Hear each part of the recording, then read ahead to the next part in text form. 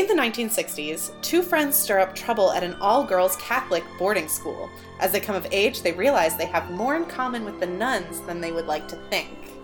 Kay, have you seen The Trouble with Angels? Have not. I've actually never even heard of that movie. Me neither. That's because it's a guest pick.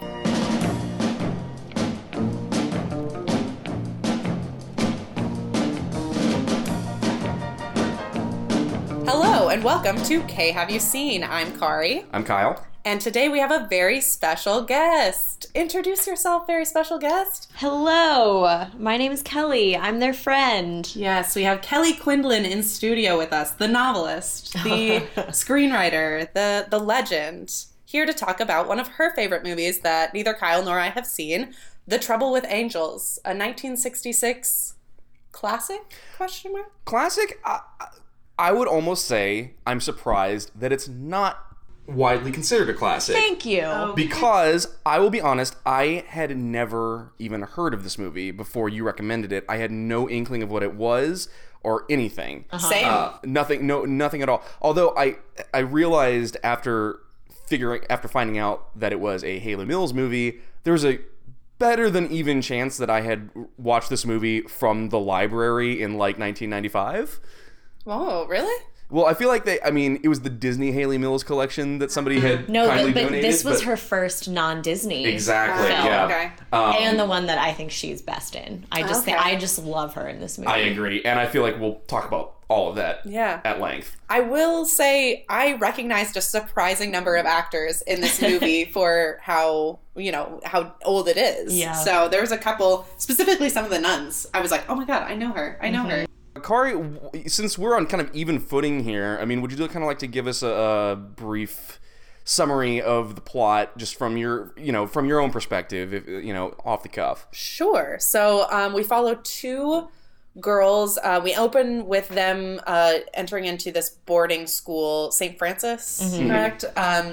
Where is it? Is it supposed to be like New England somewhere? Yeah. Oh gosh, I looked this up back in the summer, and it's somewhere in like the Mid-Atlantic or New England. Yeah. Right. Pennsylvania, near Philadelphia. I think so. Yeah. Maybe. I know they shot it somewhere near Philadelphia, but yeah, some New Englandish boarding school, convent, where they are about to start school. I would assume they're like maybe 15. You know, pretty young, high schoolish, and our two main characters, Rachel and Mary, become friends really quickly, and we follow them as they're kind of troublemakers through about 3 years of school, and we follow their kind of getting older, different things happening in their lives. Nothing really major. I feel like we can get into this later, but we don't It's one of those slow builds. Yeah, and we don't see a lot of the kind of tropey moments from like a coming of age story, but we basically just follow them as they're kind of causing trouble in this school, but then also getting to know the nuns and some of their classmates and all that stuff, all the way through when they graduate and kind of enter into their real lives. Mm-hmm. So. Mm-hmm. And it sort of comes to an abrupt stop at that point as well. Right, we don't see much past that. The structure is very tight in the time frame, only in the sense that it starts with these girls meeting for the first time on their way to this school, and it ends with them seeing each other for the last time before leaving the school. Right. So it's got a very distinct and hard beginning and end point. And setting. It's a very insular setting. I mean, there's, they allude to Mary being in France for the summer and stuff like that, but all of that takes place off camera. Yeah. So it's, which I liked. I think it makes it a very intimate, safe, home kind of setting. Yeah. And it's very focused too. Like, we don't care too much about some of the stuff. We care about some of the outside influences on the girls just in as much as they kind of shape them, but not really. It's about the school. It's about the school. It's about the girls. It's about the nuns. We don't care too much about their families or their, outside experiences. Or even romance. That's not even a thing either. That's what I was going to say. I feel like some of the tropes that we would have seen in another coming-of-age movie like this would have been like, something with boyfriends, something with sex, something with like, the families, the fathers. We see a little tiny bit of the father figures, but even that's like glossed over. Mm-hmm. Yeah, there is very little. I would say that roughly 10 to 15% of this movie even involves people who are not at the school full time. I wouldn't even go that high. Yeah. It's very limited, yeah. We only care about people in the moments that they are actually present at the school. So there's like that other school headmaster, I guess, the kind of and the more dance liberal teacher artsy, that comes in. Right. Even the family members. We only care about the family members who actually appear at the school, and that's for like one scene. It's funny because like even in the opening credits, all the people who are not directly related to the school are listed under a single page that just says The Outsiders, which I thought was interesting. Yeah. It made me think that something different was going to happen. That like somehow they were going to like enter in as outsiders. Like infiltrate. But really, like that there would be, you know, those people who kind of come in, but it really, they just pass through. Yeah. I mean, Kelly, what is your background on this movie? Like, what, you know, I may have seen this movie at some point in the distant past and just like didn't latch onto it for whatever reason, but what is your background on this movie and why did you want to bring it to the table? I was trying to remember that the first time I saw it, and I don't even know how I arrived at this movie. I do remember watching it in college at least once. I had it on DVD by that point. And I remember my senior year of college slipping it into the DVD player and watching it, but I'd seen it before at that point. But like by that point it was already a comfort movie for me. Okay.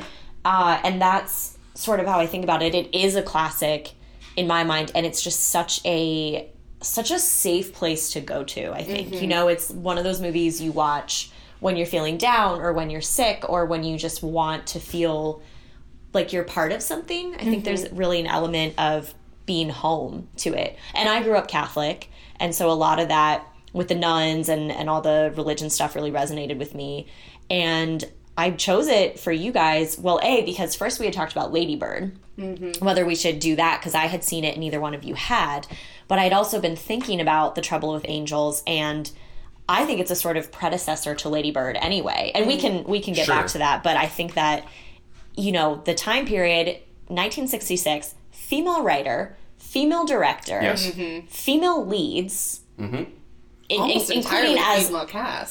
Mother Superior, Mary, and Rachel, the three largest characters. You know, it's how many like largely female driven films are there from that time period? Yeah, I mean, you think about who's the first leading man in this? Like, who is the next?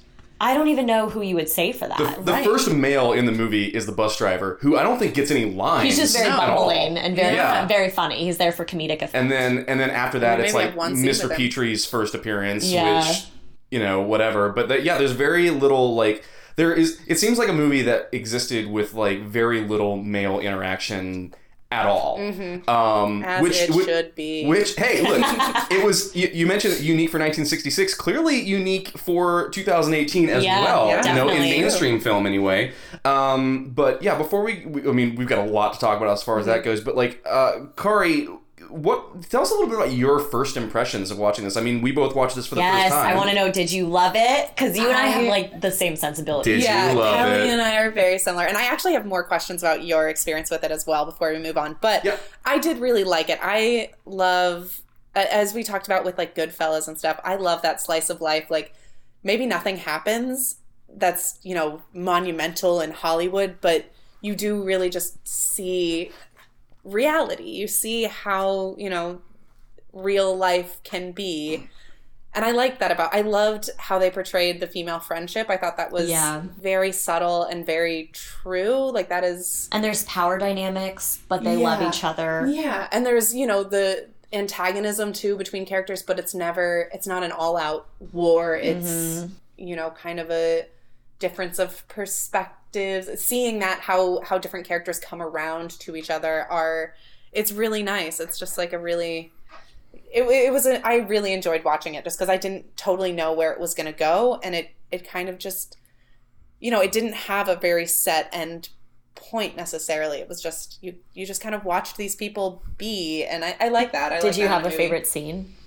I mean, this may not be but one scene that like sticks out to me is the bubbles in the tea. I love that. It was so Willy Wonka, and just like they add bubble bath to the nun's tea, and it turns into this huge like bubbles flying like not at all how bubble bath in tea would actually be, but so cute. Two quick thoughts on that. One, that was definitely like the silliest scene in an otherwise very like kind of very like unexaggerated storyline.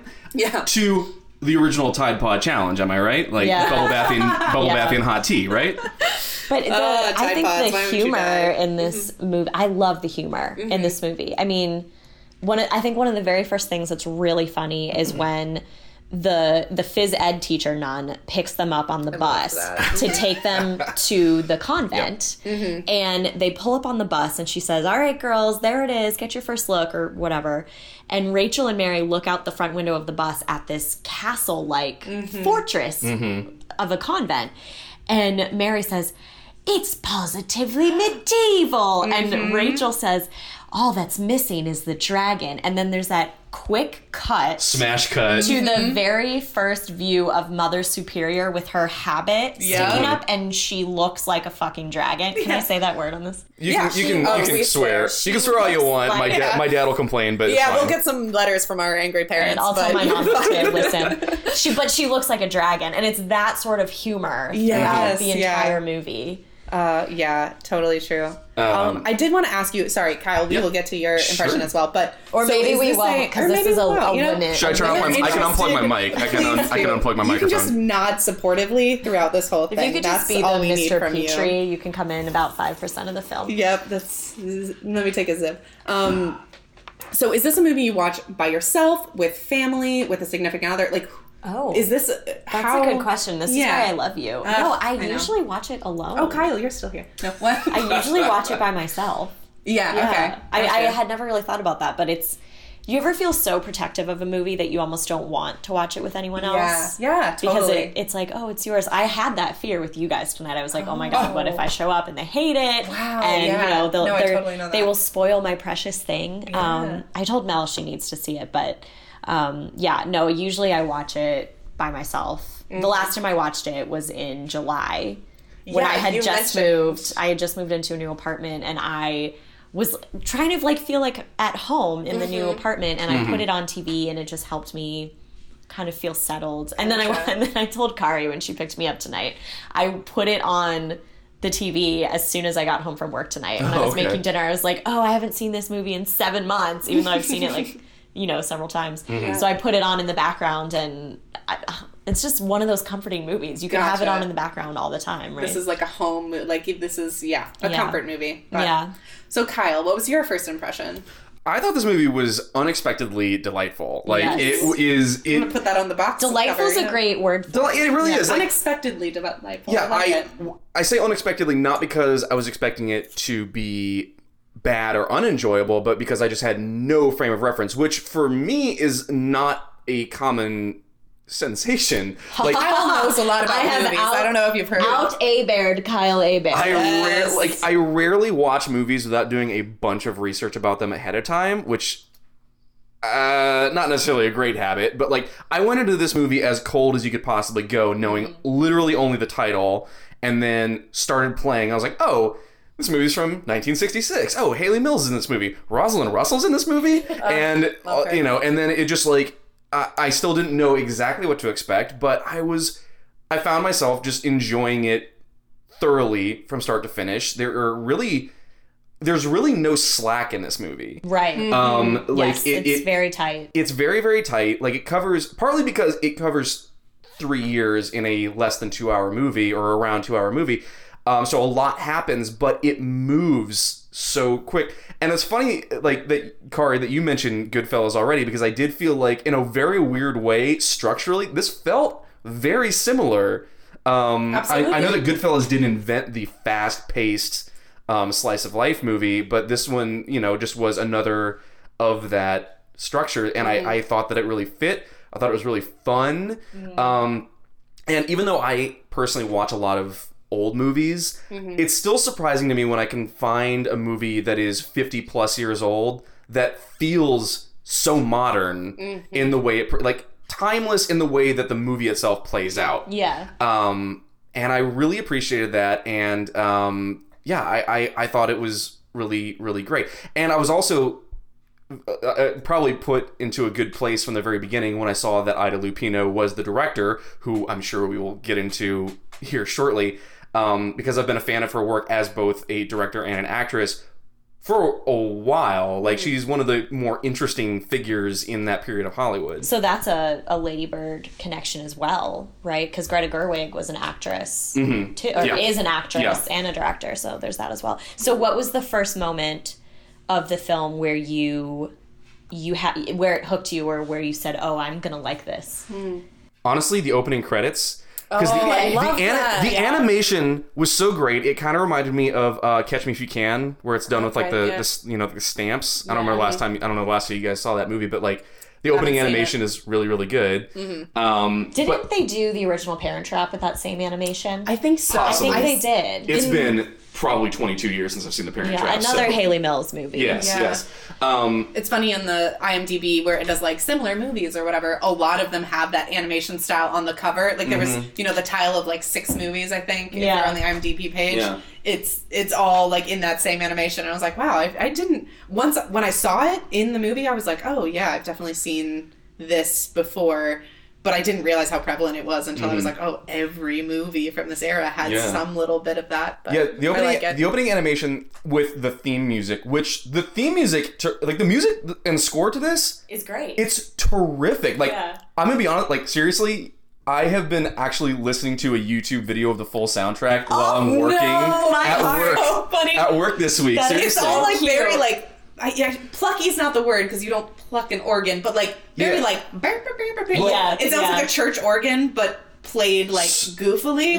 So thematically. And then there's always the random crack of thunder. It's like it's very you have that element of God. It's this very like 1960s like poppy teenage movie score, but also with those weird intrusions of like oddly nerve-shattering like Bernard Herrmann type music with like the thunderclaps. And the composer for this movie, Jerry Goldsmith, was super prolific for like 60 years in Hollywood.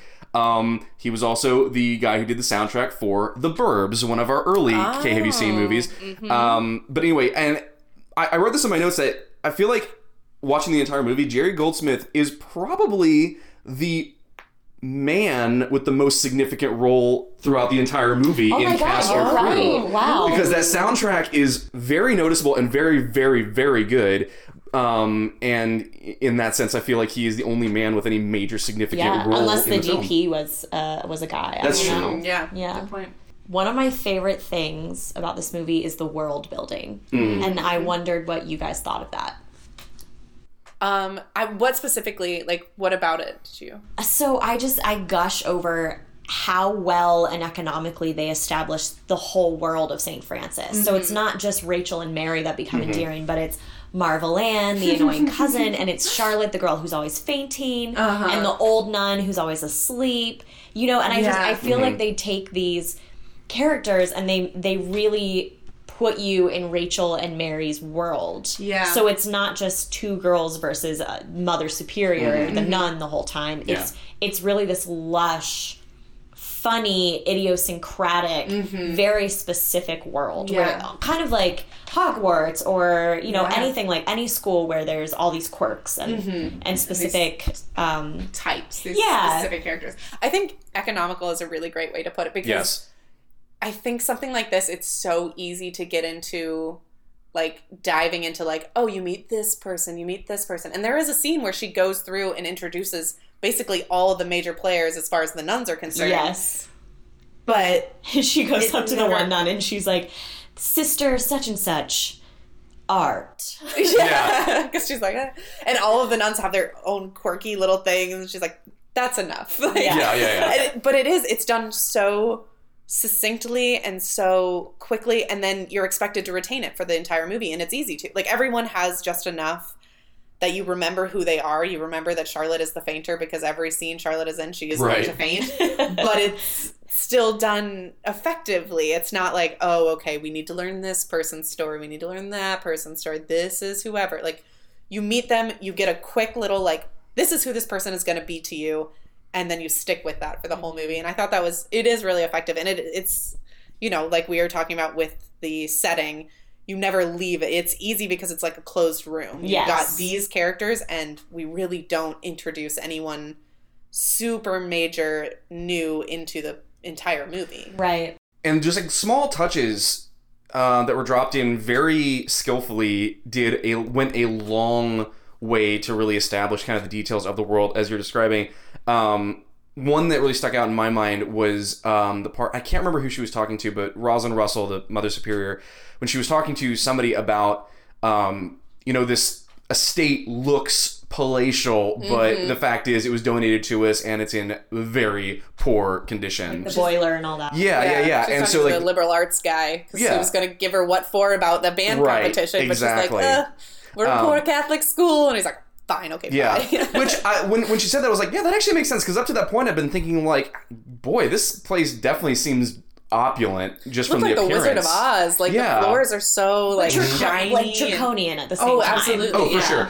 And yes, the world building, and by extension, kind of like the very lean but effective characterization that you were talking about. Yeah. Where, you know, a lot of times I feel like this is something that happened a lot in movies, particularly in the 60s. Like I'm thinking of like The Dirty Dozen, where you've got a fairly large cast of people who are ostensibly main characters, where you're like, oh, you've got this guy, and you got this guy, and this guy, and you get a lot of detail on like 4 or 5 people, and then like the other 8, you're just like, and these other people, whatever, don't worry about that. Yeah. Whereas with this, like early in my notes, I wrote like, I hope we get a lot of characterization about these nuns after getting them all introduced. Yeah. And we kind of do. Like we get like each of the nuns introduced in like the first night dinner scene gets at least one character defining scene. And I really appreciated that.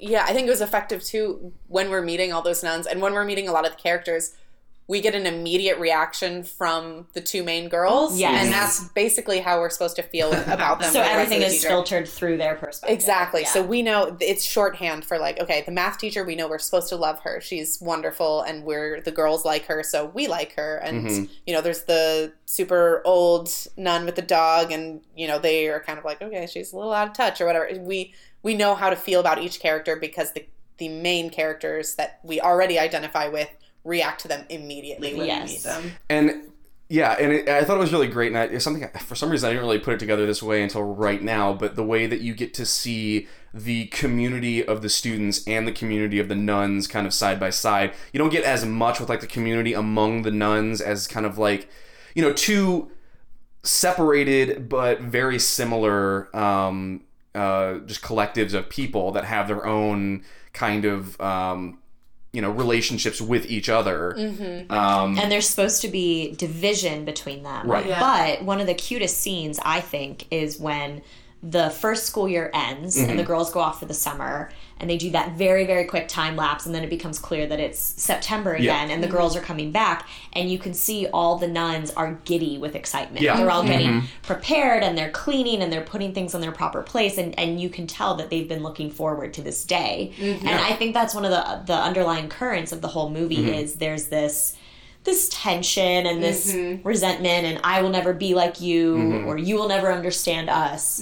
But really, at the heart of it all, they all do care for each other. And there is a lot of adoration there, no pun intended.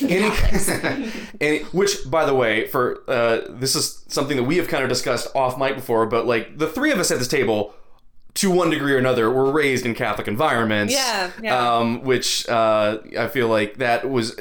I have never set foot inside of a Catholic school of any kind, so like I have no firsthand knowledge of that. But yeah, I thought that you're exactly right with the way that it shows that the nuns love what they do, even though they, you know, getting exasperated has got to be just part of being an adult dealing with teenagers, right? And they've got to be used to it, but they clearly love what they do. And you're right, that scene was exceptional at just kind of like characterizing all of them together as like, this is what brings these people together. This is what they're passionate about. Yeah. And I think some of the best wrought scenes were the scenes just with the nuns interacting with each other. Like the scene where one of the nuns comes in to Mother Superior.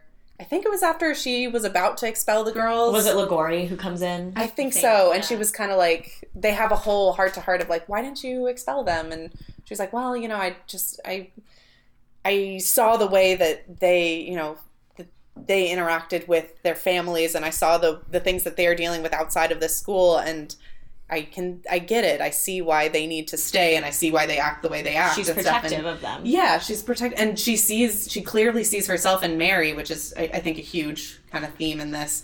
But yeah, just the way the nuns interact with each other, it's always colored by the girls, by the students, even when they're not physically present. But it's like they're all co-parenting. Like these 12 nuns are co-parenting all these teenage girls. Sweet to watch. Yeah, I like that. So before we get too deep down that road, let's talk a little bit about like the you know, the people that are involved, because like, I don't know, with Hayley Mills, I mean, just for context for listeners, like, people might be familiar with Hayley Mills. Actually, I don't know how many people are really even familiar with Hayley Mills anymore, which like kind of is crazy to think about. But you know, for those not familiar, huge Disney star in like Mouseketeer era. Disney stars. Like in her early years, and this was her as Kelly, as you mentioned, this was her first post Disney role, and much like people of the ilk of Selena Gomez and Vanessa Hudgens, she opted for a bit of a bad girl persona in her first role after leaving Disney. Although, being 1966 Catholic school, that involves mostly smoking and playing very harmless pranks. Yes. And that opening scene is the very first thing she does on camera is smoke a cigarette. Yeah. Right. Yeah. Which the older woman on the train is like, a child your age. And I was like, really? I thought back then it was just like, yeah, we all smoke. It's fine. But then she has that great retort where she says, Madam, I'm not a child. I'm a midget with bad habits. Yes. Oh, she is fabulous in this whole movie. Is not to get into the specific, but is that a mid-Atlantic accent, or is she actually British? I honestly don't know. Okay. I have no idea. I looked this up, and I think she has British parentage, maybe. Oh, okay. One or both of her parents was British, but I think she mostly grew up in the States. Because this was the era of the Mid-Atlantic, or was that a little bit earlier? That would have been earlier. That would have been like, you know, the Katharine Hepburn era, of like the 30s and 40s was kind of when that peaked. Uh-huh. So if it is a Mid-Atlantic accent, it's affected. Which is always effective. It's very ostentatious, because I don't know that would, because that had completely kind of fallen out of favor, except for like if Cary Grant did another movie. But it works for her. It works, Works. Because she, especially in this movie where she is playing like somebody who clearly comes from like an upper crust family, so like it would make sense. And she's one of those girls, even like watching it now, you know, years and decades later, it's like you see how she is the type of girl that you just would want to be. She's classy. She's got this beautiful voice. She's lovely to look at. Like, and she's set up as that girl that's just like, of course, she's perfect. I have like a huge crush on her in this movie. How can you not? She's flawless. She plays the role very much like a young Katharine Hepburn, like high class and rebellious. High class and rebellious at the same time. Right. Which is a tough balancing act that not a lot of people can pull off. Hayley Mills does it very, very, very well in this movie. But and then of course, like, she butts heads with the Mother Superior of the school, played by Rosalind Russell, who is best known for His Girl Friday, probably the Howard Hawks movie, where she plays a character kind of similar to this Hayley Mills character. So I wonder if they kind of collaborated any on that, the fast one-liner talking kind of a thing, and also Gypsy, which we can talk about that later on, because there's another connection to there. Yes. And Auntie Mame. Which, and Auntie I Mame, think was one of the ones that I was like, oh, I know her. Yeah.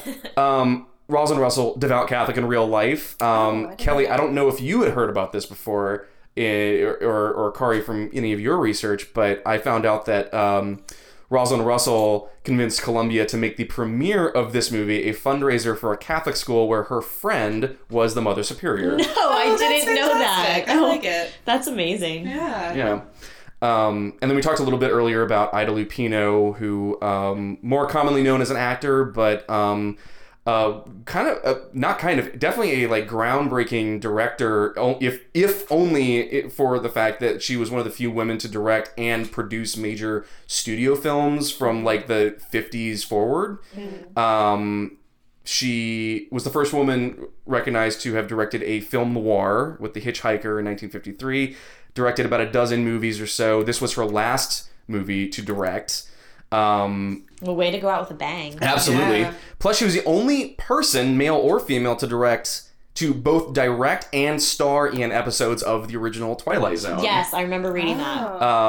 I knew her as an actor from On Dangerous Ground, which is a very good movie where she co-stars with Robert Ryan.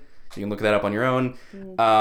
But yeah, I mean, this film in particular just really kind of demonstrated like a very masterful hand at directing. I thought she's damn good. very, very, very good. Really Yeah. is. But yeah, as we talked about, this is kind of an all-women production. Blanche Hannelis, the writer, best known for writing a lot of Little House on the Prairie episodes. Oh, look at that. Yeah. And they took this from a novel. Yeah. So the screenwriter was different from the novelist, right? Yes. Okay. And yeah, the novel, from what I saw, my kind of cursory research was based on the author's own experiences in a all-girl Catholic school in the 30s. Okay. Yeah. Anyhow, but yeah, that's a great transition to like kind of start talking about a little bit more about like the character interactions and things like that. Yeah. And one thing that you mentioned earlier was the way the smash cut from All It Needs Is a Dragon to bam, Mother Superior, the dragon. which a very clear. I mean, anybody who knows anything about seeing a movie is like, oh, she's the dragon. I feel like that's kind of an unfair characterization. She's very much that classic stern but fair mentor figure. But that's the whole point, right? And they do it humorously. Like, And you grow into that understanding. Yeah. Sorry, I didn't mean to No, cut you're off, absolutely but right. yeah, I think you're set up like to feel that way about her, that she is the obstacle to these girls, you know, just living their lives. But You talk about an effective first scene, though, between your principal characters, right? Because the reason we first see Mother Superior is because Mary and Rachel have given the nun who picked them up false names. Instead of saying their names are Rachel Devery and Mary Clancy, they say that their names are Fleur de Lis and Kim Novak. And so the first scene where we see Mother Superior is her confronting Haley Mills and what was her name? June something, I think. Oh gosh, the girl who played Rachel, but it's Mother Superior confronting them, and it's such a brilliant economical use of power dynamics in that scene, because the two other girls that were with them who kind of were like, you know, under Mary's influence and went along with it, they fess up right away. Yeah. And in the middle of them fessing up and apologizing to Mother Superior, Haley Mills does that and Mother Superior does one of those side eyes at her. And you understand right then and there in an instant, Mother Superior knows this girl's game. Yes. She knows the influence that she's exerting over the other students. You two may go to your dormitory. Dismissed. I'm going to have a little talk with Miss DeLee and Miss Novak. It was, and you know it's about to go down. Like, Yeah. it's going to be the two of them butting heads the entire movie. and the best part, in my opinion, about that scene was that, you know, on top of everything that you just said, the attitude that Rosalind Russell exudes is like, I have seen all of this before. You don't impress me, and I know exactly the kind of reaction you're trying to get out of me, and I'm not going to give you the satisfaction, young lady. Yeah. Right. Yeah, and then there's that great scene where Mother Superior goes, same scene, actually. Mother Superior goes to sit down in her chair, and Rachel and Mary go to sit down in their chairs across from her, and they start to sit down before she does, and then she just does that one death glare, and they pause with their butts halfway down into the chair, Right. until Mother Hovering. Superior finishes sitting down. Yeah. And, it's brilliant. Really is. Yeah. One thing that struck me was that this movie kind of does an interesting bait and switch in terms of like character relationships and dynamics, which, like, first of all, surprisingly little is made of like the relationship between Mary and her cousin. It's kind of brought up. Drop dead. It's brought up very tangentially. Yeah. Marvel Ann also. Such a name. Marvel Ann? Okay. Such a name. But yeah, it does an interesting bait and switch, I feel like, because it's set up at the very beginning as though this movie is going to be kind of about the evolution of the relationship between Mary and Rachel, when really it's about the evolution of the relationship between Mary and Mother Superior. Right? Yeah. Which in the end affects Mary's relationship with Rachel. Exactly. Sure, yeah. Yeah. Because she makes her choice, and spoiler alert, her choice is Mother Superior. Right. Yeah. I thought it was interesting. just the whole dynamics between all of the girls, I think, I feel like what you would expect, what I expected at least, and you guys let me know if this is, you know, just me. If your opinion is wrong. We won't say that. But, so I would have expected the relationship between Rachel and Mary, one of them would have been kind of the good girl and the other one would have corrupted her. But from the very beginning, they're both kind of on board with this whole thing. Like, you know, Rachel is clearly the follower, but she is not a reluctant follower at all. She is happy to be smoking in the bathroom, to change her name, to do all of that. And even the other girls, they pay them 35 cents to go see Mother Superior's bedroom. Like, they're not coming up with these ideas. They're definitely not sticking around to get in trouble for them. But they are happy to go along. And I thought that was interesting, because it was never like, oh, Mary's the bad girl and she's corrupting everyone. It's like, no, everyone's down to get in trouble. She's just the actual ringleader. Yeah, she's the one catalyst. with the ideas. Yeah. I feel like the more common trope these days would be to have the Rachel character be much more reluctant and be like, oh, I don't know, we're gonna get in trouble. Yeah, but in this movie, she's just like, she seems like she is 100% down for everything. She just didn't think of it herself. Right. She's like, yeah, that sounds like a great idea. Let's do it. And even, you know, that I totally would have expected. But even more than that, none of the characters, no one shows any reluctance to go along with Mary's ideas. Charlotte faints, but like, it makes it clear that they paid them to come see Mother Superior's room. They are completely like, you know, there's very little resistance from the other girls to Mary's ideas. Like, and you know what I think is brilliant is, I'll let you talk about this, but the way Mother Superior differentiates between how she punishes Mary and Rachel and what she understands about their power dynamic. Right, like she totally, you never see the other girls get punished, which I thought was funny. You know, like they were there, she knew they were there, but yeah, Rachel so we see Rachel cleaning pots a lot. Yeah. And Mary less so. But I do feel like what we're saying about Mother Superior, like, she knows the game. You always see her. She dismisses the girls that we're not the ringleaders, and then it's either Mary and Rachel or just Mary. And she doesn't, she's never confused about what exactly happened. And you can tell from Mother Superior, like, the way she deals with it, that she gets Mary's game probably more intimately than you would think, which she makes clear eventually. But, like, she is Mary. She gets it. And she knows how to deal with Mary in a different way than Rachel, because there's that one time they get in trouble, I think for the bubbles in the tea, and Mother Superior makes Rachel do pots, but she makes Mary go to the chapel and do the Stations of the Cross. Right. Like twice a day or... Yeah, it's twice a day. Yeah. Twice a day, yeah. And... Twice a day! The full Stations of the Cross! Twice a day! But it's That's insane! Yeah, but it's like how many is that? 24 Stations of the Cross, I think? There's like a that, lot. There's a lot. It's everything from the... Whatever. I'm not going to go into all the stuff I learned in Catholic school. But just imagine watching the entire Passion of the Christ twice in one day, every day for 2 weeks. Yeah. But it's brilliant that she sees that, washing pots has no bearing on Mary. Right. Mary so instead she makes her go do this punishment that involves faith and, like real interaction with religion in the chapel.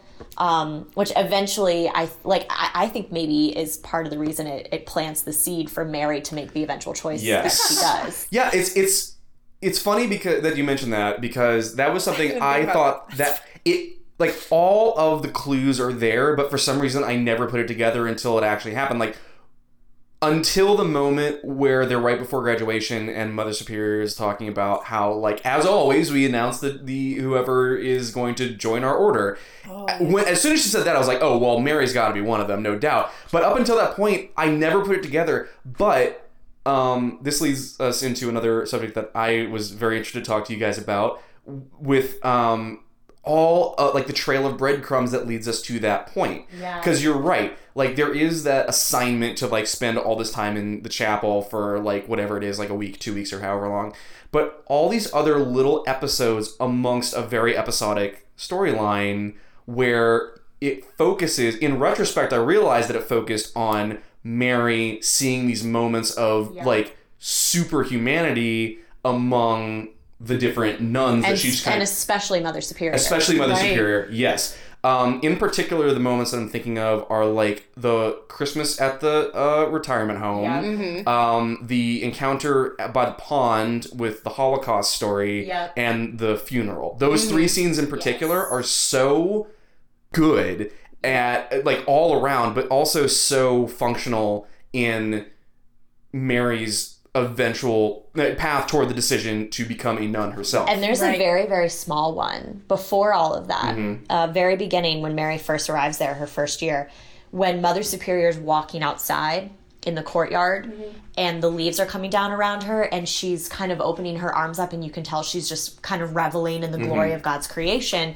And Mary is watching all this through the window. And they have a moment where they make eye contact and Mother Superior is sort of intrigued, I guess, or maybe she kind of sees something in Mary, but Mary is very resentful and looks away. But the moment she looks away from the window, she turns to the other girls in the room with her and says, "It's snowing, everyone," and she's all excited about it, and all the other girls groan. So even in that scene, you see Mother Superior and Mary are united in their appreciation of the weather changing and the miracle of snow coming. None of the other girls could care. That's very interesting. I didn't catch that. That was very interesting. I honestly didn't realize it till tonight when I was making dinner. It's funny how that works, like when you know you're going to be put on the spot in this kind of situation, like, oh man, I didn't pick up on... But we should talk about the other moments too, because I think those moments are much stronger. And there's the moment that just popped in my head, I think, as I was thinking about it today, when we're in that Christmas party with the, like, I guess it's the nursing home. Yeah. And Mary storms off saying, like, she sees I'm going to die young and rich. Yeah. She sees this woman, like, crying to Mother Superior about how her family didn't pick her up for Christmas. And it's this very heart-wrenching scene. Very tender. Yeah. And Mary comes up in this, like, huff to Mother Superior and says, like, I hope I don't die young and very rich or something like that. And thinking about it after the fact, I was like, oh, like... She kind of does, in a way. Like, becoming a nun, she kind of stops her development, you know? Like, she's never going to get married. She's never going to truly get, like, old in the way that you get old when you hit these certain checkpoints in your life. Like, she is stopping her development at the age that she becomes a nun, effectively. You know what I'm saying? Kind of dying to herself. Right. Like, there are certain things she will never experience past this point because she has chosen a completely different path to remove herself from those things. So, and that is her last time being rich because nuns take a vow of poverty. So she does it's die very much, the end of her old life. It's very much her old life coming to an end and her new life beginning. And her life participating in the world in a sense. Like, she will never grow old in that same way because now she is a nun and she is committed to the church and the church is going to take care of her in the same way for the rest of her life. Also, not to be flippant, but that scene was one of the purplest scenes I have ever witnessed in my entire life. Purplest? Yeah. Yes, very Every purple. single person who resided in that nursing home was wearing a fully head-to-toe purple outfit. I did not realize the drapes that. were drapes were purple. Everything in that scene was purple. So do you think that was intentional? IMDb says that it's because of purple, the color of Advent. Oh, of course. That Okay. makes That sense. makes I don't know why. Hashtag they just to make that a Catholic big things. deal. Yeah, the three Catholics kings get it. and all that as well. Only Catholic kids will get this. BuzzFeed article in the works. But yeah, you mentioned the other scenes as well. I mean, like the dialogues, because that was more of like. That was definitely a scene with Mary kind of witnessing Mother Superior's interaction with somebody who needed, Wash your face. The moment that, what we're talking about with these moments of humanity with Mother Superior, what was the most poignant one for you guys? Because for me, it was when Sister Liguori died. That was very strong. It's very tight with the one where Mary and Mother Superior just kind of come across each other by happenstance by the pond. And Mother Superior kind of like loses her composure a little bit. Because in the scene with the funeral, like after the funeral, she loses her composure, but when she thinks she's alone. Right. But in the scene where she's talking to Mary about, I can't remember which sister she was talking about, the one with the German, Ursula, and making fun of her German accent, and Mother Superior was telling the story about how she like hid Jews in her basement during the Holocaust, and she got that was the only time you really see her get like carried away in that way. Yeah. When she's like, she can't stop herself until finally she catches herself and she realizes what like she's doing, and she's like, "You don't understand," and then leaves. I thought as a character moment, I thought that barely edged out the moment with like the right after the funeral. Yeah. Although they're both extremely strong. Well, that one by the pond where she talks about the Sister Ursula and the Holocaust is the first real cracks in the facade of Mother Superior the Dragon, and that's where you really start to see her humanity as a viewer and as Mary. Yes, definitely. One of the scenes for me was one of the Christmas time scenes. I don't remember which year of school it was, but Mother Superior all the nuns are out singing in the chapel, and Mary has snuck in and is like just listening to them sing, and Mother Superior sees her but just kind of lets her stay. Yeah. And maybe I'm just saying this because like those are the ones we've mentioned already are two of the biggest moments. So, but this one, I don't know. I thought it was another moment of like they really do understand each other in a very deep way, even though they're kind of on opposite sides of kind of the system. You know, Mother Superior sees who Mary is, and Mary clearly is intrigued by something that's going on with the nuns. So and Mother Superior understands that Mary has to come to it from her own perspective of internalizing it privately and working her way through it. Yeah. Sorry, you sounded like you were about to say something. Oh, no. I was going to change gears a little bit, but if you have more to say, go on. No, I was also about to change gears a little bit as well. Oh my God, let's change so many gears. All change. These gears, like, go ahead. Okay, so this did remind me a little bit, just in our conversation of our previous conversation about She's the Man, and me seeing, female viewers seeing that movie and being like, oh, so this is what dudes are like when they interact without the presence of girls. What did you think, Kyle, specifically, about girls interacting without the presence of men? I thought that it was interesting, and I had to assume that it was about as honest as you could expect it to be, given what we have discussed earlier on in this episode, where you've got a woman directing, a woman writing, and all, like, predominantly female actors, exclusively female stars. Right. Like, you had...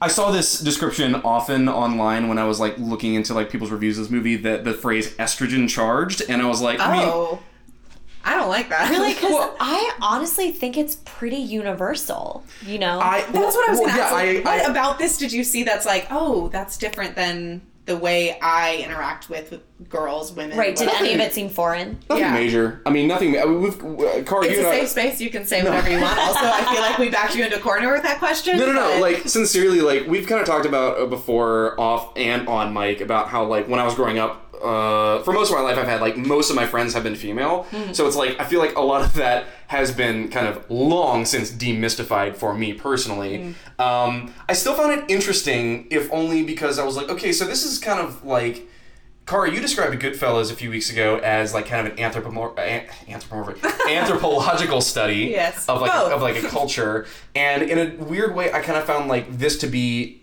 like an anthropological time capsule of like, not only a collective of girls and women interacting with like no men around, but that situation 50 plus years ago. In that sense, nothing really seemed like surprising to me. I didn't find it necessarily eye-opening about anything in particular. I found it much more naturalistic than, for example, She's the Man, which seemed very kind of forced in its depiction of like male to male relationships. Don't disagree. Well, I don't know. How would you know that? Have you ever gone undercover as a boy in an all-boys charter school dorm? Oh, I wish. The stories I would have. I guess so. Anyway, Carl. But be my name. But yeah, that was. I thought it was. It'd be like Tyler. I want like a punk ass white boy name. Yeah. No, it depends. I'd have to think harder about what my white boy name would be, but we'll get back to that. Mine would be Theodore. Theodore? Oh. That's a good one. No, Dang. hell no. Would we call you Teddy for short, or No. just always Theodore? Theo? You would call me Door. Door. Call me Door. God. Okie dokie. Okay, Door. I actually knew a Door in college, and some of our Really? listeners might have known him as well. Was it short for Theodore? No. It was short for I don't Dorothy? know. I Was have it short no for idea. Dorwald? Dorathan? Was it short for adorable? Because that's what This is going to be the next 15 minutes I of love this it. episode, Yeah, by the yeah, way. All right, let's skip this shit. Moving on. Kelly is drunk. Anyway. And I am almost finished my first beer, so friends Oh, out there, shoot. my Watch friends who are out. listening to this, you know what that means. Oh, shoot. Time to Her call number my is Uber. 1. Call her Uber. Get her out of here. Mother Superior. Callers, the lines are Take open. me Questions for home. drunk Kelly. Ask me anything. Yeah, right. Anyhow, yeah, so a couple of quick things before we move on, just like as individual scenes and moments that stuck out. So, I saw Gypsy Rose Lee's name in the opening credits. I didn't really have anywhere else to drop this in, so I just wanted to throw this in now. Go on. Saw her name in the opening credits, and I was like, who the hell is she going to play in this movie about Catholic school? So yeah, Gypsy Rose Lee in the opening titles. I don't know. How much do you guys know about Gypsy Rose Lee, like the person? Is that the lady who played the dancing teacher? Yes. I do not know anything about Okay, her. I saw her name. Is it related to Gypsy Rose, like from Gypsy? That is who that movie and play were based upon. She is a I never realized that was timeless like a bio. world famous burlesque dancer, stripper, actress, and author, Gypsy Rose Lee. And I knew that because I know a lot about just like old shit that nobody cares about. Old but I saw her burlesque stripper I saw her dancers. name. Yeah, I saw her name in the credits, and I was like, "Who is she going to play?" Playing the dance coach, which I thought was a hilarious bit of like stunt casting that people in 1966 probably would have recognized. Sure. And Kyle Hebert. Kylie Bear, because I should have been born in like 1945 or something. Yes, prime. Anyway, not only that, Rosalind Russell played Gypsy Rose Lee in the movie Gypsy. Right. So the fact that they actually shared a scene together, I thought was kind of hilarious. Oh, that Yeah, is that was funny. pretty great. Context, people. It really adds. Absolutely, it's like really a adds bonus. something. It's a bonus. That and also the like they were kind of throwaway jokes, but I still thought they were funny. Kind of like the running gag about like boob jokes involving Rachel were really funny. Yeah, The they were intro- funny. Tastefully executed and really, really funny. At the very beginning, when they meet the phys ed teacher, Yeah. and she's like, okay, now puff out your chest and breathe in the air and whatever. And she goes to Rachel, no, puff out your chest. And she's like, it won't go out anymore. And Throw out your chests and breathe in the fresh air. Out with your chest. It's as out as it'll go. Oh.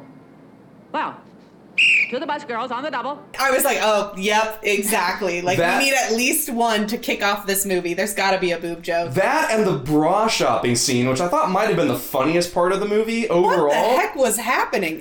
Were they all Mass in a store? pandemonium. Yeah, they were. Yeah. Okay, they were in a store. They were out in the outside world. with Yeah. nuns, and With they were just like the one nun who trying was on bras. mortified to like take these girls out buying. Wait, actually, that's a good example of, you know how you said that at the beginning Mother Superior introduces all the nuns, Yeah. and you get just a little tidbit about Yes. each of them, but it pays off. That one totally paid off, because when she introduces the nun that takes them bra shopping, the whole joke is like, oh, this nun she's young and she's already overburdened and overwhelmed, Right. and Mother Superior just keeps adding more and more shit Yes. for her to do.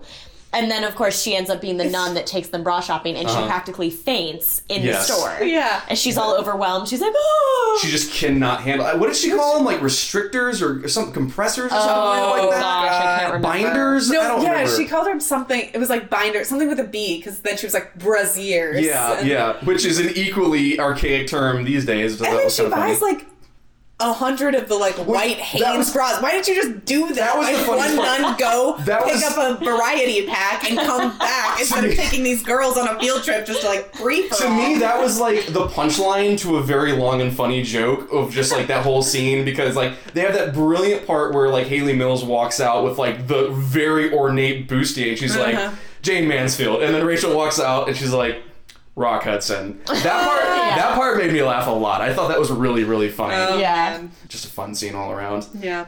One moment I had a kind of question about. So, Sister Liguori, right, is the one who dies towards the end. Why? What purpose did that serve in the plot?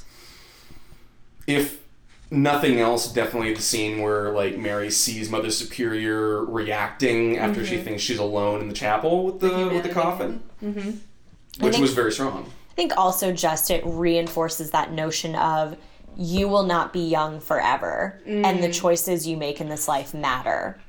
And which if you think about it, Sister Liguori is the one who taught math, and she always did those things about the horse races and the betting and put your number on your favorite horse to win. And there is sort of, I think if you're going to tackle a movie about growing up in this God-centered place, you sort of have to throw some mortality in there, right? That's a big part of what it means to be a nun or a priest or any religious person, is you do confront mortality on behalf of lay people who are not ordained and maybe are more reluctant to encounter mortality head on. But I think that scene really grounds Mary in the seriousness of her life and the choices that she makes in her life. And the fact that Sister Liguori is kind of young. She's probably, in her 50s? Right. I mean, they open that, like, when they say a sister has died, everyone thinks it's the very old lady nun. Right. Yeah. But it's not. Which I think is very intentional, because if it was that old lady, it wouldn't matter. But because it was Mother Superior's assistant, and it was the one nun that Mary unequivocally liked from the beginning. Right. And it's another kind of bait and switch moment, because from the very first night in school, early in the movie, they set up, and I cannot remember her name, but the very, very old nun who's fallen asleep, they kind of set her up to be like the fact that she cannot be woken up at the dinner kind of sets it up as like foreshadowing. Yeah, I thought she was dead then. And I was like, she's clearly taking a nap. I was like, oh no, she did. She did. But like, yeah. First night there. Yeah, exactly. But at any rate, yeah, I thought that like that was very much foreshadowing that she was going to die. And so like every time you saw her, because half of the scenes that she was in, she was asleep might as well have been dead. Right. And then the one scene she's awake is when she spots the smoke. She sees the smoke from Mary and Rachel smoking a cigarette, and she like sets off the fire alarm. So that is like kind of set up and amplified throughout the movie. But then when you find out there has been a death, and one of the girls says, "Oh, is it Sister whoever whose name I can't remember?"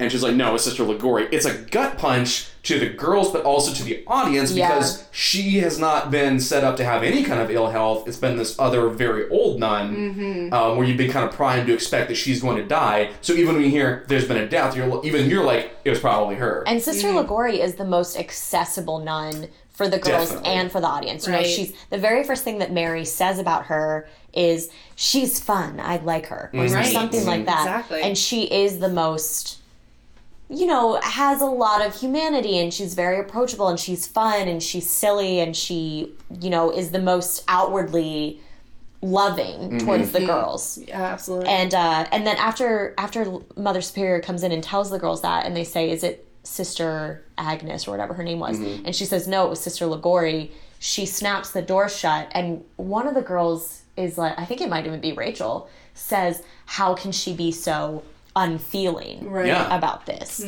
Which then sets you up for the scene where Mary sees her crying privately in the chapel over Sister Liguori's coffin. Yes. Yeah, and that sort of leads, like, this is a question that I had that I wanted to kind of let you guys take the lead on, because obviously I have no perspective on this whatsoever. The idea, like, kind of expanding on something we touched on a minute ago with the idea of female friendship, would you call this kind of a timeless depiction? Yeah. Okay. I think so. I would.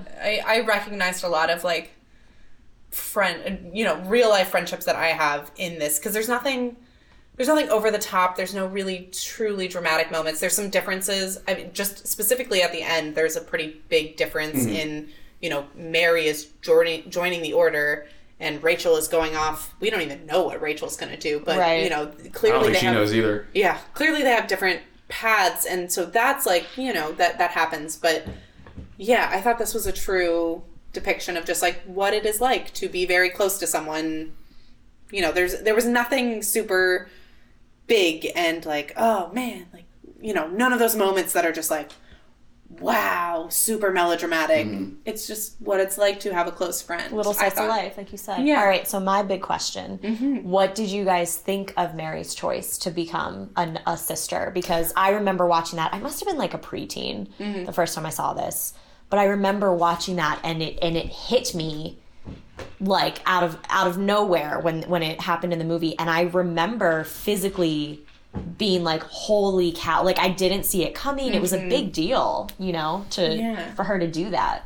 I think they do a really good job of setting it up so that we trust Mary's choices. Yeah. We trust Mary to know herself and to not choose something because either someone pressured her, which Rachel kind of goes down that, like, oh, you made her do this. And Mother Superior's like, no, you know Mary. Like, no one makes Mary do anything.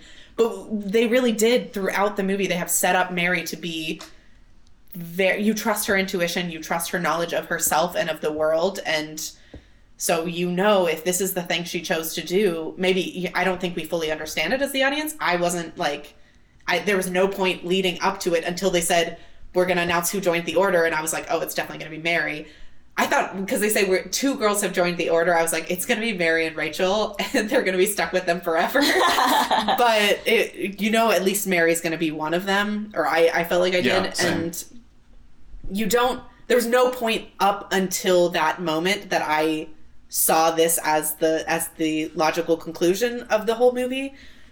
But I think we are set up to trust her choices even if we don't understand them. She really is one of those characters who has so much agency. Yeah. In that nothing happens to her. She makes every decision that drives the plot and the movie forward. And you have to love that about a character. And it's so hard to do to have a character like that. So, you think... Yeah, you're absolutely right. We totally trust her choices. Yeah. If you took her out of this movie, nothing would have happened. Right. No. Nothing at all. So, yeah. Kyle, what do you think? Oh, I mean, I thought that it was like, I thought they set up Mary to the point where literally anything she would have chosen to do, you would have accepted for the reasons that you guys just discussed, that nobody makes her do anything. She calls the shots in her own life in a way that I feel like Hayley Mills portrayed with so much more confidence than I feel like most teenagers do anything with their life. 14, 18, whatever. And so, it was such a strong performance that really sold the idea that Mary's going to do what she wants to do. And so if this is the decision that she's made, she is certain about it.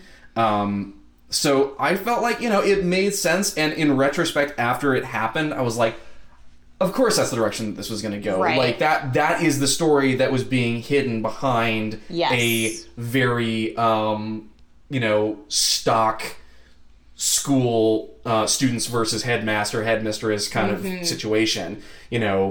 Rebellious teenager in school story.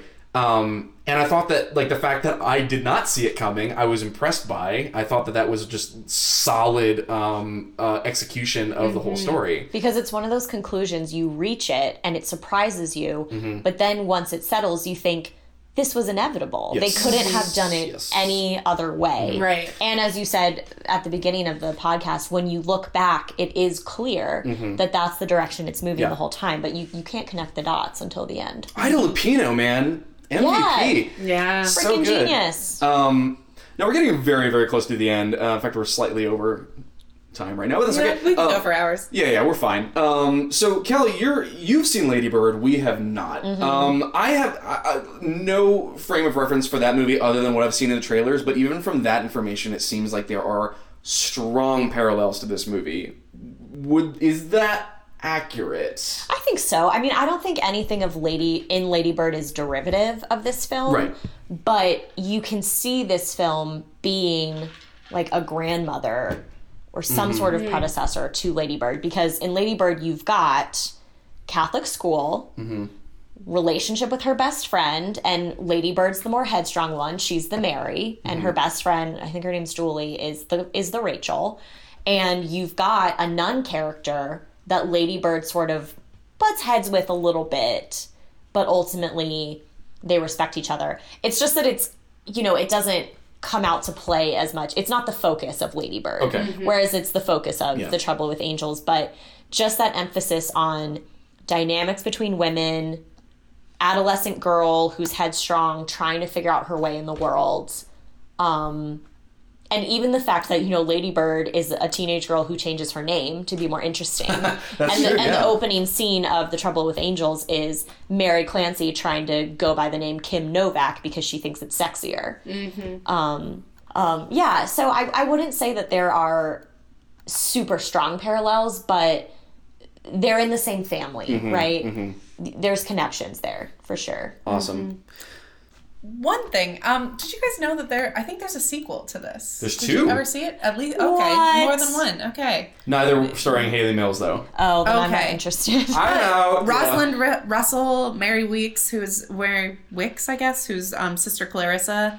There a lot of crossover from the nuns in that, but I didn't know if you had any affinity for the sequels as well, or I just. gotta say, I don't original? think anything in this universe works without Haley Mills, right? Makes sense. I don't think anyone else. What you're saying about the performance she delivered that made us trust in Mary's choices, I don't think any other actress at that age could have pulled that off. And I feel like the story is perfectly contained in one movie. Without seeing the sequels, maybe they're great, and maybe there's something there to explore. But I do feel like I didn't need more of the story. Once it was over, I was like, that was perfect. That was exactly as much as I needed. Agreed. So if they were to remake this now, this exact story, who would you say from today's world could play Mary, Rachel, and Mother Superior? What a K have you seen question. that you bring up. Indeed, you've been listening.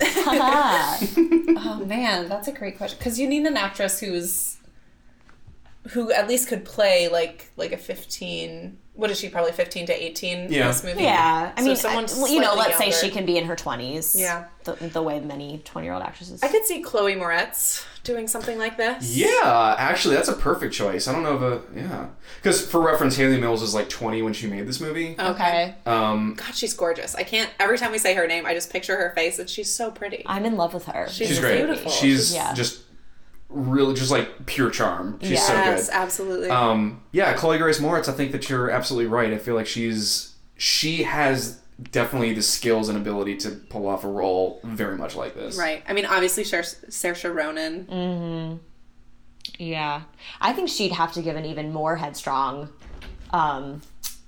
performance, though, than Lady Bird. Like, she's very headstrong, but also self-involved in Lady Bird.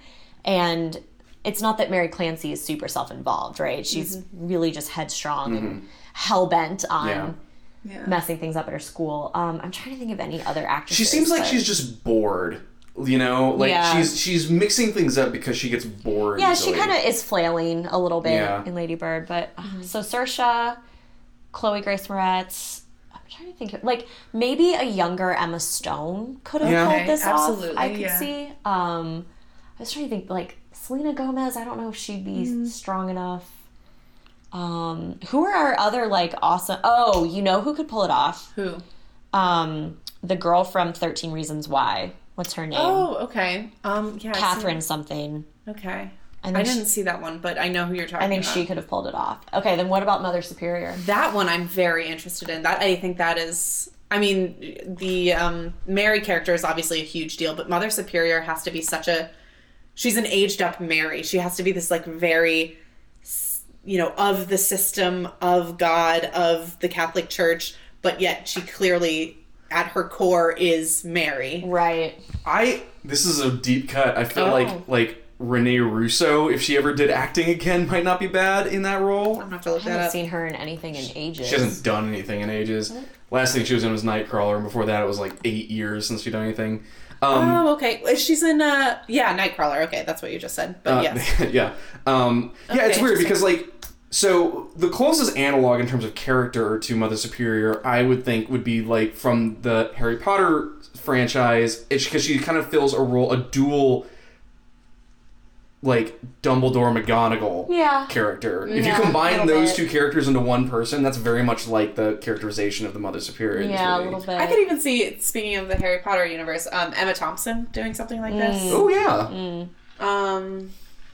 These are all British. I was trying, like, Helen Mirren, Meryl Streep. I don't know that any of them quite Oh, fit. Helen Mirren would actually be a perfect choice, I feel Think like. so? Yeah. I don't know. I feel like she might be a little too severe. Maybe. Well, I also... sorry, I was No, going to no, say, go like, ahead. Helen Mirren would be another case where, like, context is key because she did some super racy stuff back in the 70s and 80s. And so knowing her, like, history in acting could really inform the way you saw her characterization as a strict nun, Right. and make it all kind of add up if you had this, like, rebellious teenage character choosing to become a nun at the end. Right. Well, yeah, and I think she maybe, not to be all, like, Hollywood and ageist and stuff, but, like, needs to be a little bit younger. We need to see that Mother Superior, she's very young for a Mother Superior. Like, I think of Mother Superior as, like, a much older... The penguin in the Blues Brothers? Yeah, and she's basically. what in this film, like late 50s, maybe? If that. Maybe, even. if that. She seems so, like, she's still kind of in the prime of life. Yeah. You know, you can tell she is, like, you know, she's not a nun who's, like, lived her life and then became a nun. Yeah. She is living her youth, basically, in her full adulthood as a nun. What would you think of, like, a slightly older Kate Winslet? Oh, Kate Winslet Yeah, that would could be work. interesting. Could be interesting. Maybe a, like a Jessica Chastain or something. Oh, yeah. Something Yeah, that's like good. that. Yeah. And Oh, Yeah. Viola Davis. I think. I can see that. Yeah. Yeah. Oh, that would be very Right? interesting. Oh, yeah. that would be very Because doing good. that soft, severe thing, like, we've Yeah. seen Viola Davis do severe. Right. We've seen her do pretty soft, but, like, Yeah. having that, because we never really see, like, Mother Superior is never cruel. She's never no, very completely much unfeeling. She's always fairly empathetic. stern, but fair. That is like that's the 3-word description of her entire being. Yeah. Oh, yeah. Very McGonagall-ish. Yeah. So, yeah. All right, well, that was fun. Fun yeah. little thought exercise. Sure. Yeah. And it's funny because I thought like the relationship between, only because I have seen a lot of movies like this, but like the relationship between Mother Superior and Mary reminded me a lot of, I don't think either one of you have ever seen The Great Escape necessarily, but No. like Mary is very much the Steve McQueen character, where just a troublemaker, you know, constantly pushing and pushing and pushing and pushing and constantly getting punished for it. And the Mother Superior is very much like the commandant of the POW camp in that movie. Anyway, Listeners, write in. Do you agree? People who have seen this movie? Yes. yeah, Please Dad. Support Kyle. Tweet us. Mr. Kyle's dad, what do you think? But Yes, go on. No, but yeah, that's that kind of stern but fair characterization, like where you got like the stern mentor with like the young, like the group of like kids or teenagers or whatever. I feel like that is a more common trope in like more male centric movies, Yeah, like with like the- scouts, sports teams, boot camp, whatever. Right. That Gran Torino one with Clint Eastwood Yes. and the kids next. Yeah, Exactly. there should be a whole genre called like the old miser with a heart of gold versus the young rebel with a heart that just wants to latch on to something. I Yeah. mean, even Up. Like, Yeah. to Yeah. go something my speed, Yes, you're Up. right. Yeah. Anything else from Kelly? Anything that we didn't touch on that you feel really strongly No, about? I'm just so excited that you guys loved it. I loved it. I just so think glad that it's one of those films you should watch because it doesn't try too hard. There's no fancy gimmicks. Right. It's just a good film. It's just the great use of comedy, great use of shots, great use of music and editing, and the performances are just impeccable and Yeah. so strong. Yeah. It's so much a product of just like it's so clear to me personally. I don't know how you guys feel about this. That like apart from the really great performances from the leads, Ida Lupino as the director cannot get enough credit because it's like the way everything unfolds in this film is so perfectly engineered to be as effective as possible. Yeah. And it clearly comes from years of experience and honing her craft as a director and also fully understanding what makes a great performance from an actor. Right. And just perfect mastery of all of those moving parts. And it works out so wonderfully in this movie. And knowing that this was the last movie that she directed makes me very happy that she this is a very strong note to end a career on. Yeah, absolutely. Yeah. So yeah, I mean, final thoughts on the film. Would you recommend it? Is usually kind of what we go for. I think we're in unanimous agreement. Yes, we would recommend this movie. Yeah, it's universal themes. It's coming of age. It's, you know, a very watered down version of good versus evil in a sense, right? Like us versus them.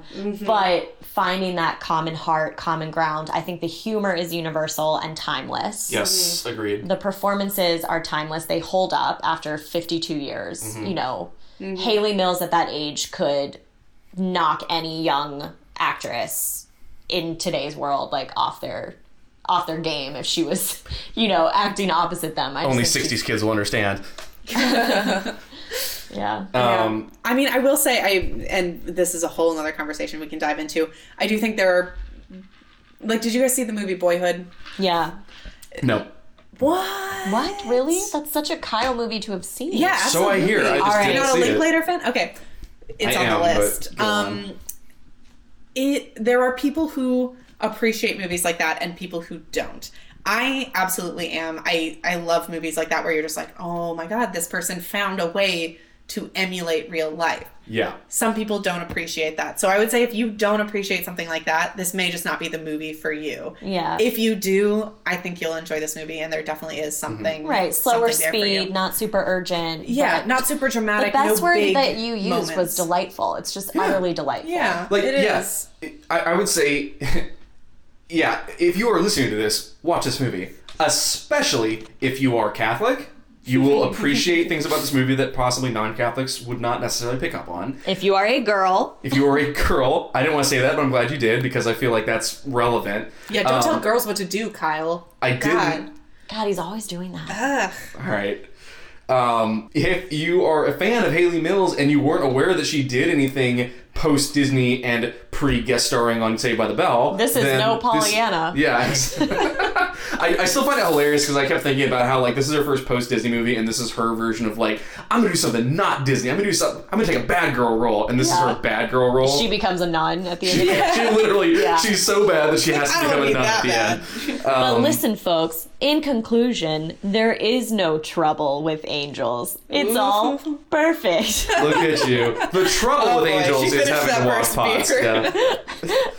One more beer. No, I have to seriously. drive this girl home. She's gonna be a mess. But yeah, we're overtime, and that's very okay with me. So before we wrap up real quick, Kelly, any plugs you want to leave us with? Anything that you Yes, want to let us please. know about? What do you mean? Like any of your Have work you you'd written like a to... novel that maybe possibly people can read if they're we curious? love your opinions. Oh, your, you guys are such speaking good friends. style. Yeah, if you look on my Twitter, there's a link to my novel. So it's just at Kelly, Kelly, Quindlen, Quindlen. Boom. Yes, check her out. She's got some great work out there. Yeah. She just signed a copy of the book that I bought. Oh, Her book wow. that I Hey, bought. Yeah. look at you. I know. flexing Do on that you have a books. copy No, I of Kelly's don't. book? I think I asked her. Not a I good think I friend? asked Kelly for a copy of her book at a party like 6 months ago, and I still never Wow, received I it. paid for my copy because I'm a good friend. I'd pay her Yeah, you should. in drinks and podcast guest appearances, but Yes. um, That's fine. That's acceptable currency. excellent. Glad we're on the same page. All right, terrific. Thank you so much, Kelly. Now, before we go, one last thing we got to get out of the way. What is our next pick for next week, Kari? Okay, my turn. So basically, four very famous friends go on a musical comedy adventure. Oh, man. Yeah. Kay, have you seen Help featuring the Beatles? Oh. Yeah. Shockingly, no, I have not Kyle seen does not that. care for the Beatles, and we're gonna see if I can change his mind. Who's in that movie? The Beatles. Basically, I'm sure other people too. Let's see. It's a Leo four-person cast. McKern, Eleanor Braun. Girl, I was just setting you up for the joke. Don't worry about it. Okay, well, yeah, so we're gonna watch the Beatles. Fantastic. Help. We'll see what you think. Excellent. I want to make sure, I need to make a note, make sure I don't accidentally watch The Help. Very different movie. Yes, we will have some very interesting conversations if you do. But, also watch that movie if you haven't seen it. It's good. Of course. Terrific. I'm very excited to see it. I feel like that is Are you? It's a major cultural blind spot that I have, is not seeing any Beatles movies ever in my life. okay, yep. So, yeah. I am actually legitimately excited to see it, and hope you all have enjoyed this discussion, and we will see you next week. Thanks, Kelly. Thanks, guys. This was awesome. Yeah, see ya. Bye.